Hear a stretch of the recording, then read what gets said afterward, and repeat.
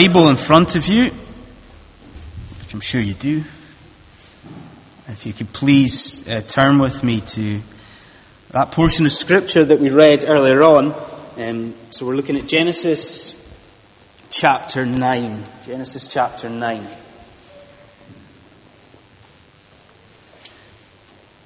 Okay, so today is an exciting day.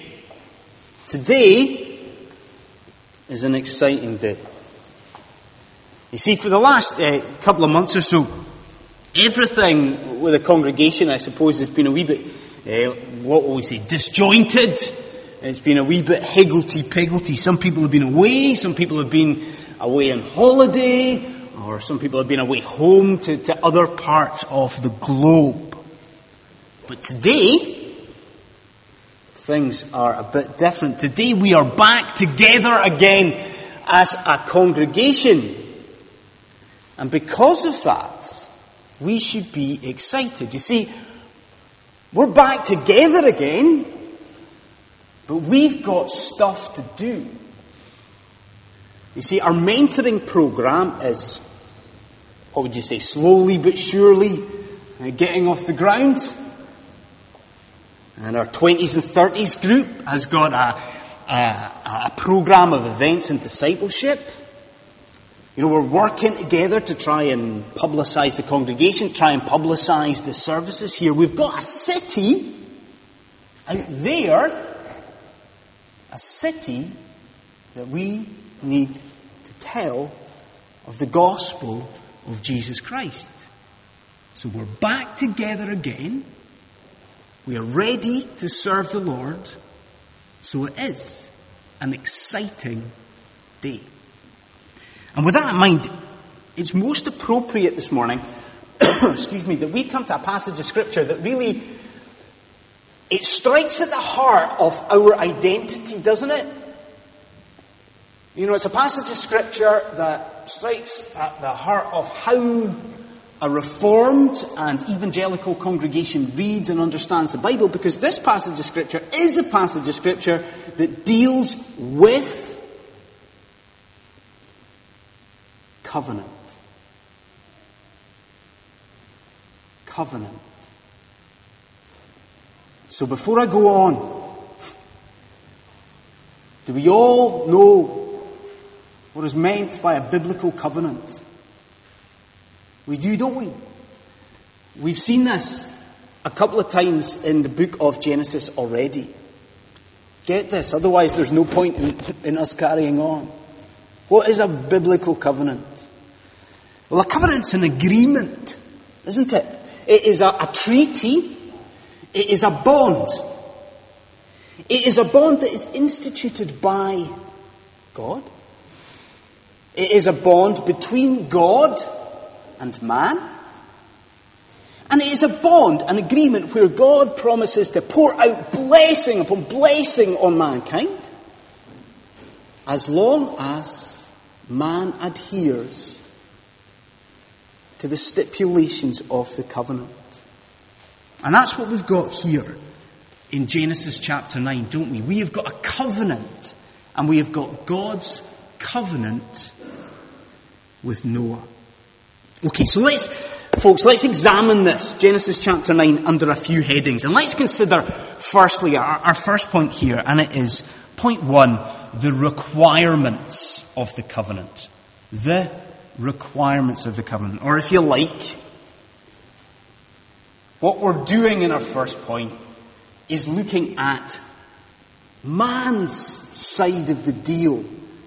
You know, we're looking at what man has to do in this covenant. So, point 1, the requirements of the covenant. And as we've opened our Bibles, and as we've looked at the first few verses of Genesis 9, really what we've got to be thinking about, and what we've got to be picturing just now, is the image of Noah as a second Adam. That's what we've got to be thinking about. Noah as a second Adam. Because, think about it, you know. Noah is standing here at the start of this newly created almost earth.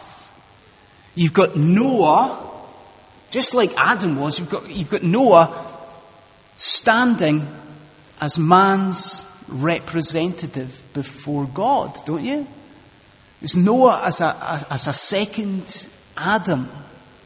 And Scripture really sort of brings it out right from the start. Just have a look, if your Bibles are open, just have a look at verse 1.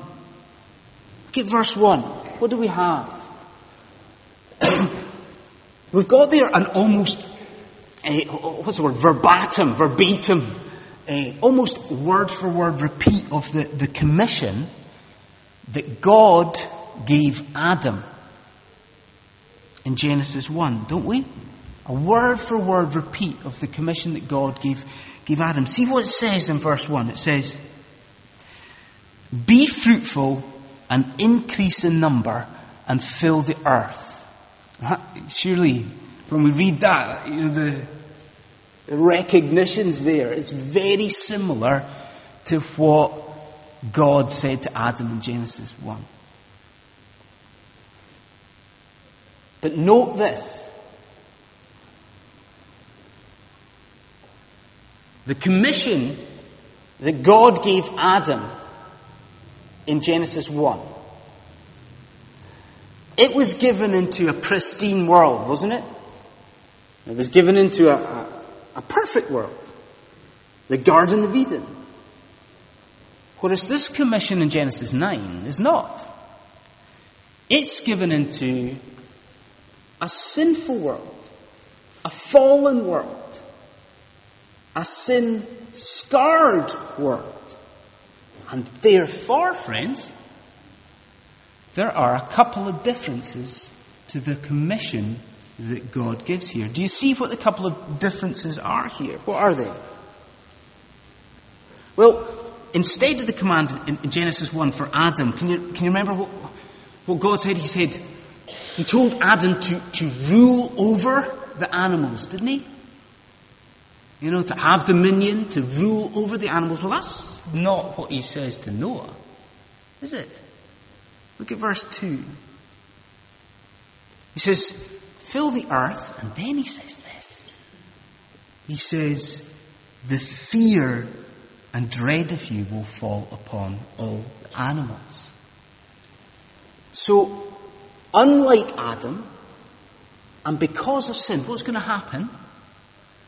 Well, fear of mankind is going to kind of envelop, is going to cover over all of the animal kingdom. That's what we're told. Why? Why this fear? Well, maybe a second difference in the commission gives us a reason. Because look what we're also told here. We are told of a change of diet for mankind, aren't we? A change of diet. Do you see that? There's this lifting of restrictions in what man can eat. In Genesis 9, God says to man, "Okay, man, now you can hunt. You can go out and kill. You can eat anything you want." With one exception. What's the exception? That man doesn't eat any meat that has blood still within it. So at the start here, what we've got to see is that there is, as part of this covenant with Noah, there is a commission that God gives Noah, but there's differences in the commission. There is differences with fear, and there is differences with food.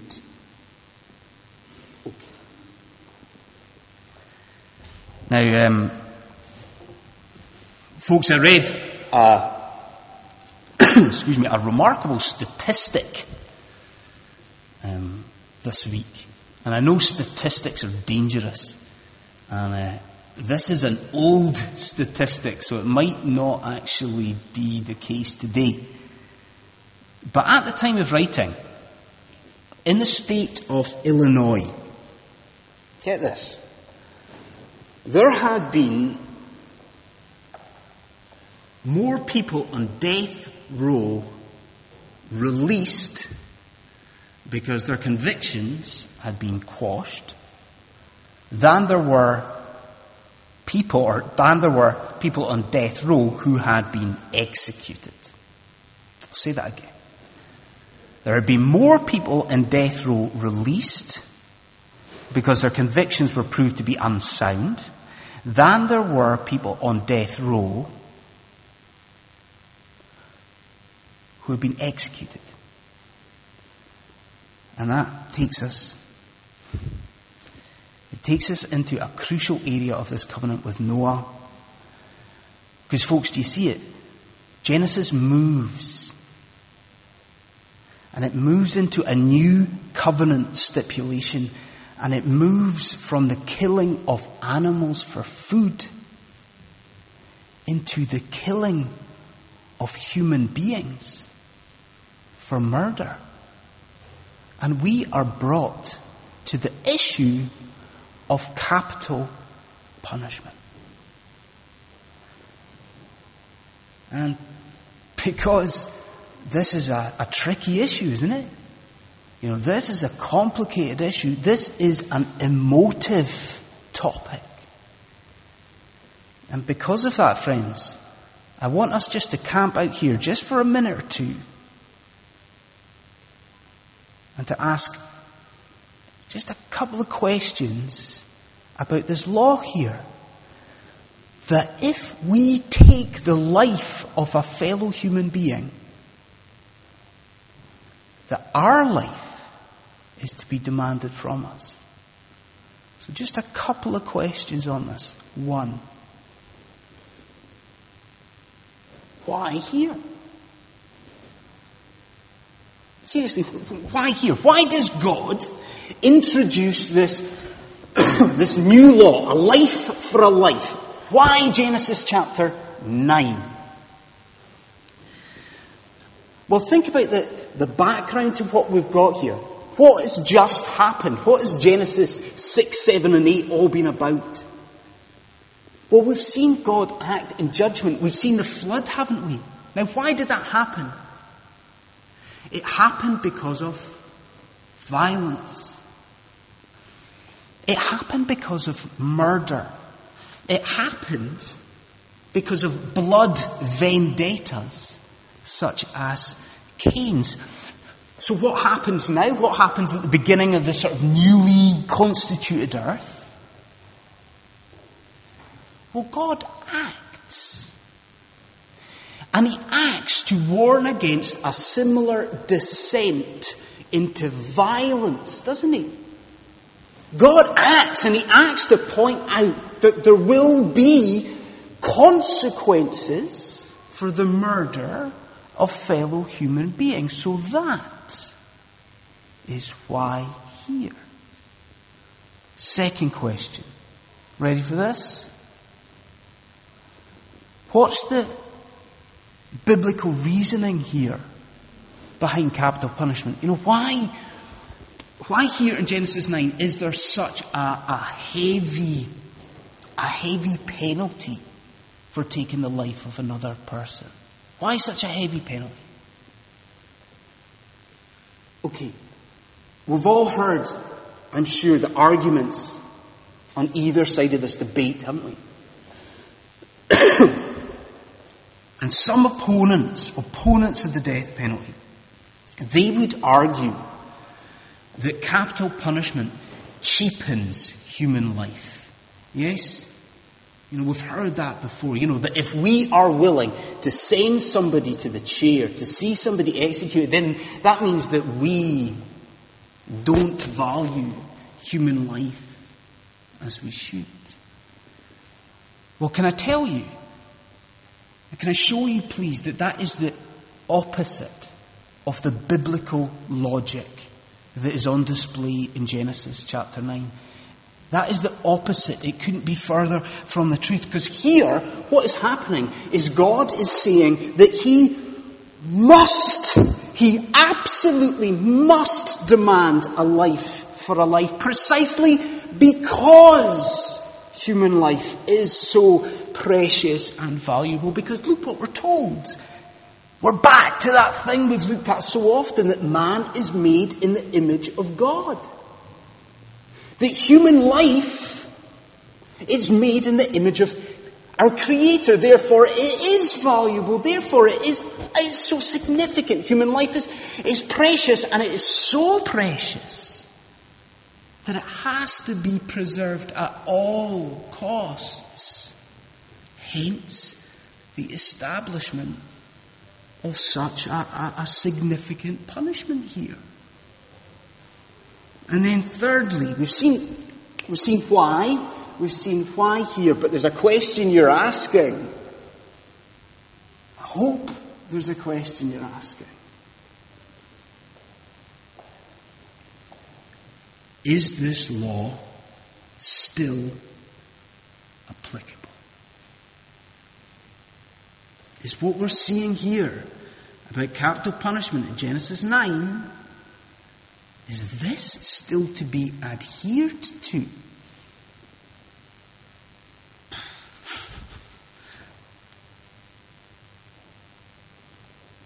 Well, some would say no.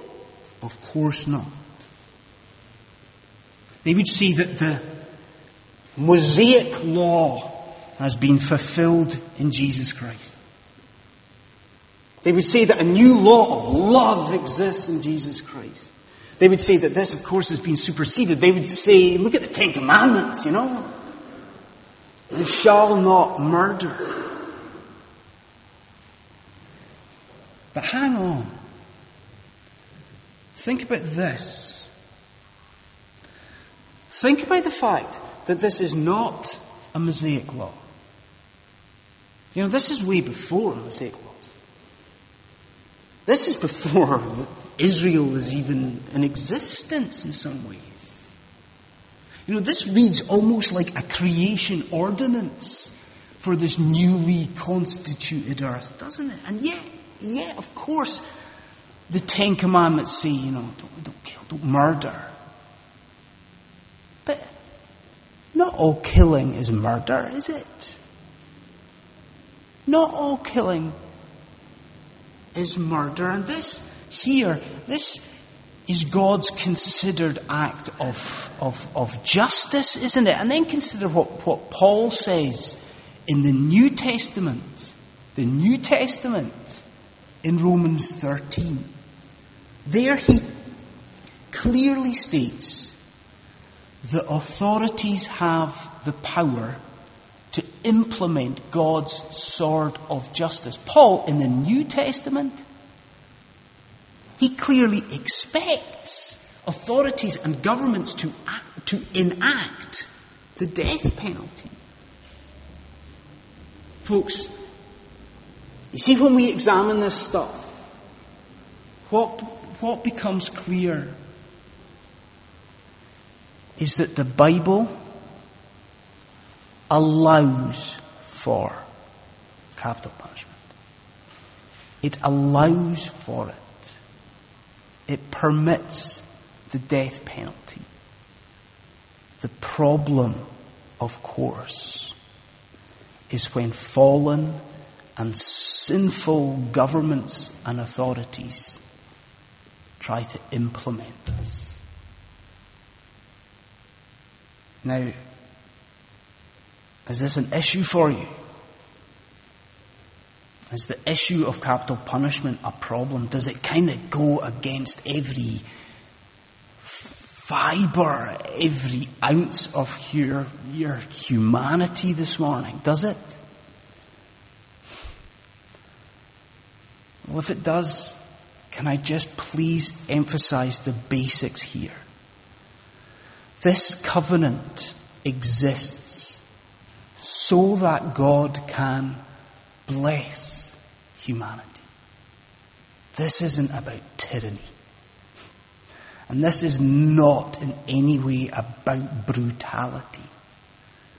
This exists to ensure that we take the sanctity of human life very seriously indeed.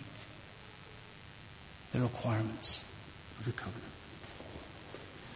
Okay, so we have seen man's side of the covenant. We've seen what man has to do, the requirements, the demands on man. Let's look at the promises that God makes. Okay, the other side of the covenant, if you'll allow this. Let's consider the blessings of the covenant. The blessings of the covenant.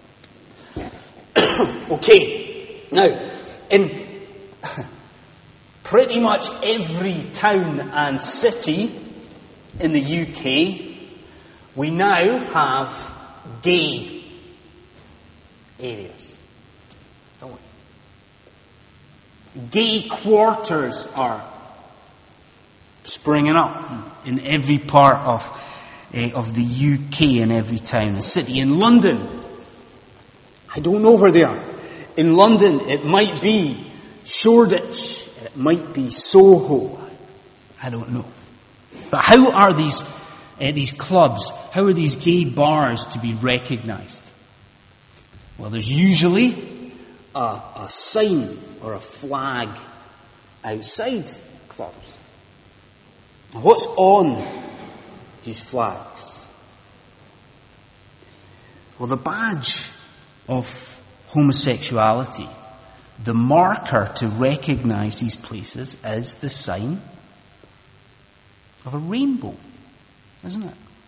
The sign of a rainbow. But as we sort of move forward in this chapter, in Genesis chapter 9, what happens is that we come to the true and the real meaning of a rainbow. The rainbow is not a sign of immorality. The rainbow is the sign of God's covenant with Noah. Now, what does that mean? A sign of the covenant. Well, each of the covenants in Scripture has an associated sign that goes along with it. Think about it. We've got a circumcision, don't we, as the sign of God's covenant with Abraham. We've got baptism. We've got the Lord's Supper. They're an associated sign with God's covenant of grace. And here, what do we have? With God's covenant with Noah, we have got a rainbow. Now get this, please. The covenant sign was something that provided a vivid illustration. The covenant sign is something that provides a picture of the content of God's promise in the covenant. So, what does a rainbow tell us? So we looked at a rainbow. What do we learn about this covenant? Well, if you take rain out of the word rainbow, what are you left with? You're left with bow. This is not rocket science, is it? But it's important. Because in Hebrew, that word bow is the same word as the bow in a bow and arrow. And you see, scholars will tell us that in the ancient Near East, there was a common feature in the art of the time. Stick with me on this. In the art, when a warrior was pictured as being sort of victorious, you get a picture of a warrior being triumphant and promoting peace, he would be shown with a bow and arrow to his side. Picture it. The bow to his side with the curved part of the bow facing up. That's a picture of peace. And these same scholars, they will tell us that is also what we've got here with this rainbow. So what we've got is God. We've got the great judge. We've got, in a rainbow, the great conqueror of evil. And he has got by his side, if you will, his bow. In this beautiful picture of preservation, this beautiful picture of peace. But think about about it, that fits, doesn't it? That fits with the content of what he promises in the covenant. What does he promise here? What does he promise Noah? He promises that he will never again flood the earth. He promises this time of preservation. So friends, what we've got here in Genesis 9 is not so much a promise that if we don't adhere to the requirements of the covenant, that God's going to come in and he's going to flood the earth. That's not it. What we've got here is a promise that if we cherish the sanctity of human life, that we will experience blessing after blessing in God's new age of preservation.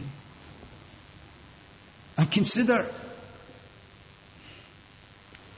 the power of God that's on display here in Genesis 9. Is it not remarkable? You know that at any time that God chooses, that he can align and arrange, atoms, molecules, particles, to display this perfect display of colour and light across the skies. You know what power and authority at the fingertips of God. But will you also just now consider the love that a rainbow shows us? Consider the love. This rainbow tells us of God's common grace, doesn't it? It shows us that the love that God has even for unrepentant sinners. It's not saving love, but it is love nonetheless. Man can reject God. Man can blaspheme God. Agnostics can doubt God. Atheists can spit venom at God and can do it time and time and time again. And all the while, what happens? A rainbow appears overhead. A rainbow that points to God's age of preservation. You see, friends, God entered into covenant with Noah. And see, because of that, I can say to you this morning, without any sort of doubt or without any hesitation at all, I can say to you that God loves you. I mean, look at the rainbow. Think about the rainbow. God loves you. He loves the world so much that he gave his one and only Son. So perhaps maybe today it is time that you bow and come to know not just this sort of common preserving love of God. Perhaps you need to bow before your Creator and come to know the eternal and the saving love of Jesus Christ. So we've seen the two sides of the covenant. We've seen what man has to do, don't we? This agreement, this treaty, what man has to do. And we've seen what God promises to do because of that. And we're just going to close with this. We're just going to close very briefly by looking at the features of the covenant. Because there's two essential elements that are going on here. There's two ingredients here in this covenant that we've got to grasp. And if we grasp, they blow our minds, I tell you. Now, over the years, over the centuries, what's happened is that scholars have battled about where the covenant begins. Okay? Some people say it begins in Genesis chapter 9, verse 8, where God says, I now establish my covenant. So some people think that. Some people think it begins at the beginning of the chapter, in verse 1, that's the beginning of the covenant. But I want to show you something. I want to show you that this covenant here is bracketed. That there's an inclusio. That there's kind of bookends to this covenant, if you like. See, the end of chapter 8 says the same thing as the end of this section on covenant. See, both things. The end of chapter 8 and the end of this section both have the same promise. Both have God saying, never again will I destroy the earth. So if we want to find the beginning of the covenant, we don't go to verse 8 of chapter 9. No. We don't go to verse 1 chapter 8 of chapter 9. We go all the way back to the end of chapter 8. And I hear you say, Andy, so what? What's the significance of that? Well, just look and think about what sparks this covenant. What leads to God favouring man? What leads to God entering into this covenant with Noah? Do you see it? The end of chapter 8, what is it? It's the altar, isn't it? It's the sacrifice that Noah makes toward God. That's what leads to God establishing this covenant with man. As someone said before me, this is a great quote. Someone said this whole covenant should be seen through the smoke of Noah's sacrifice to God. So sacrifice is one of the crucial ingredients. But there's a second thing. There's something else here. There's something amazing. And with this, we close. Consider, if you will, that blood is emphasized all the way through Genesis chapter 9. Blood. You see, it doesn't just say, doesn't just say eat the animals, does it? As part of the commission. It doesn't say that. No, blood is emphasized. It says, eat anything except those with the life blood in them. Then instead of simply saying, don't kill a fellow human being, that's not the prohibition, is it? It says, for your lifeblood, I will demand accounting. It says, whoever sheds the blood of man, his blood will be shed. See, the blood has been emphasized. The blood. Now why? Why is blood important? For two reasons. One, for the Hebrews, blood was where the life force was. For Hebrews, blood was all important. Leviticus 17 says, for the life of a creature is in its blood. Second reason, it was the blood that made an atonement for sin. That's why all those Old Testament sacrifices had to die. Because it was blood. It was blood that had to be spilled. It was blood that made an atonement. It was blood that mattered. So we've got sacrifice and we've got blood that are the two important ingredients. And I hope, from the bottom of my heart this morning, I hope that you see that the two essential ingredients here, that they point forward. And they point forward to the two essential ingredients of the ultimate covenant, the covenant of grace, where God promises to forgive your sin. How? Through the sacrifice and through the spilt blood of his own Son, Jesus Christ. So I ask you this morning, is today an exciting day for you? Is it? Perhaps as you sit there this morning, have you had the veil removed from your eyes by the Holy Spirit? Do you see that Genesis 9 is pointing you forward into the loving arms of Jesus Christ.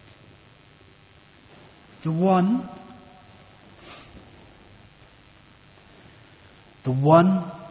who went to the executioner's chair. The one who faced the death penalty for you. Is today an exciting day? I hope your heart is filled with gratefulness. Because Christ has died, and he has died for you. Let's pray.